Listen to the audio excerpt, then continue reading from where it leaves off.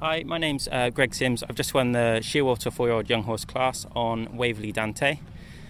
Congratulations. So it went well. Talk me through how it's gone from your perspective. Yeah, it was an unexpected win. I just brought him here and hoped for it's good exposure for him, good experience.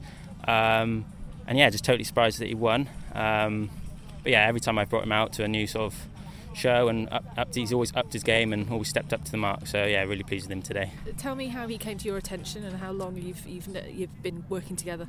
So I bought him in the 6-month-old foal from Waverley Stud. My girlfriend actually spotted him and suggested I went and saw him. So yeah, I went to see him as a 6-month-old, and then from there I bought him, and then I've slowly brought him into work, and now here we are today. What's so special? Just his attitude, really. He takes everything in his stride. He's got 3 fantastic paces, and he's got such a good balance and attitude to work. He loves to work and he tries his hardest, so he's a real trier. So this is going to be a future partnership. Do you think you're wanting to keep him? Yeah, definitely. I think he's one for the future, and to see how he develops and how he progresses up the levels now. Because you're still with the Aalborgs, yes, aren't you? Yeah. So because we saw Michael giving you a cheer while you were in the arena, yeah. That's lovely. No, it's a great support that those guys give me, and I'm really grateful for everything they've done for me.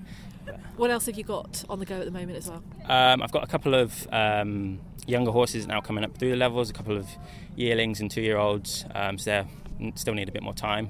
But I've got a nice 5-year-old that I'm riding at the moment. So yeah, there's a few that are coming through now, so hopefully I'll be back with a few more in a few years' time. It's quite exciting looking at the talent that is out there at the moment, and what the younger horses that are coming through. There's some real like stars of the future, aren't there? Yeah, definitely. There's lots of nice horses around at the moment, and lots of British bred horses, which is the main thing, the British bred and being produced by hopefully British riders and staying in the country. And but yeah, it's wonderful. The sport goes from strength to strength and it continues. The event here, just talking about when you said you were a bit surprised, but how did you kind of think that he was going to sort of react and things? Because yesterday was dreadful weather. We've had a mix, but there's lots of flags and lots of distractions and things. Yeah, no, to be fair, he's a horse that isn't really that spooky, and if anything, the atmosphere adds to his presence and he grows from it. So in that terms, I wasn't really worried about how he'd react in the arena. Obviously I brought him here a few days ago and walked him around and did the arena walks, and he was settled.